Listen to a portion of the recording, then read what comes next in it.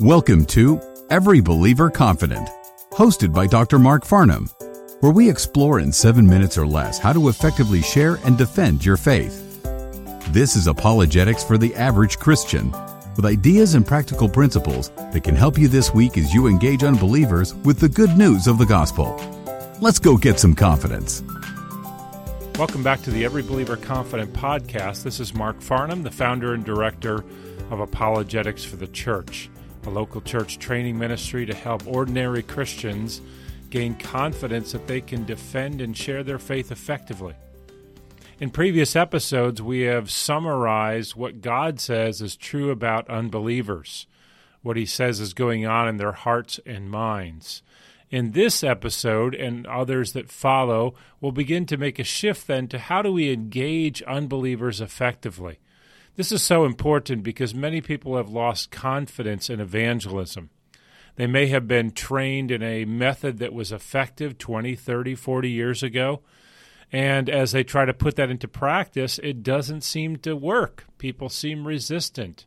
In our world today, the kind of secularism that pushes religion to the margins of society is difficult to get past. It's almost like a gatekeeper. And many Christians who desire to share their faith are often frustrated that their efforts to try to use the evangelism methods of previous generations simply don't work.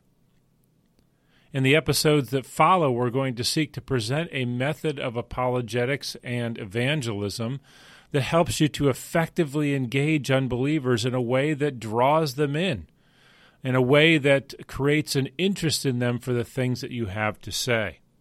So we're talking not about a confrontative approach, but rather an indirect method of apologetics that flows naturally out of our approach from presuppositional apologetics. This indirect method teaches Christians to ask the right kind of questions that undermine the unbelieving worldview of the non-Christian. The benefit of this approach is that it takes pressure off the Christian to have all the answers, and it places the burden on the unbeliever to justify his objection to the Christian faith. This approach is relatively easy to learn and is accessible to the average Christian. I remember when I first began learning this. I was a seminary professor at the time, and I had just started doctoral studies in apologetics at Westminster Seminary in Philadelphia. But it was only a few weeks into the course on apologetics, a basic course, as I was trying to do reading to learn about this, that I had my first encounter with an unbeliever. I was sitting in a Starbucks outside of Philadelphia with a stack of homework to do, several large books, and my thought was I would spend 4 or 5 hours there studying, catching up, learning the basics of what I had just begun to learn. And while I was sitting there, a woman came and sat down next to me, and she was obviously perturbed about something in her life because she was sighing. And as I was sitting there, her sighs became more insistent. And I didn't know what to do. I thought, it sounds like she wants to talk. But then I began this dialogue in my mind. I began saying to God, I don't have time to talk to this woman. I have so much homework to do. I have to do reading. I have to learn how to engage unbelievers effectively. So hopefully as you listen to this, you can see the irony is that while I'm just beginning to learn apologetics, God sends someone to me in order to put into practice what I was learning. So I finally put down my book and I turned to this woman and I said, it sounds like you're having a bad day. And she began to tell me about an experience that she was having and how frustrated she was. So I simply said, I'm sorry to hear about this. I will pray for you. And her head swung around and she looked at me and she said, are you some kind of religious nut? And I laughed. I said, no, I'm not a religious nut. I'm a Christian and I believe God answers prayers. And then I began to do what we'll learn in this episode and those that follow. I began to ask strategic questions. I said, why? What's your religious background? And she said, well, I'm an atheist. I said, oh, okay, so you don't believe God exists? That's right. Then she paused for a moment and she said, well, actually, I don't know if God exists. I said, oh, you're an agnostic. And she said, yes, that's what I am. And then she paused another second, and she said, actually, I kind of believe that God is everywhere and in everything. I said, oh, you're a pantheist. And she nodded, and she said, yes, that's what I am. And I just began asking questions to her. Why do you think? What makes you believe that God is everywhere and in everything? And this conversation unfolded where internally I'm thinking, this is amazing. I've never talked with someone about the gospel this long and had a back and forth dialogue. And a few minutes later, this man came and sat down next to her and joined the conversation.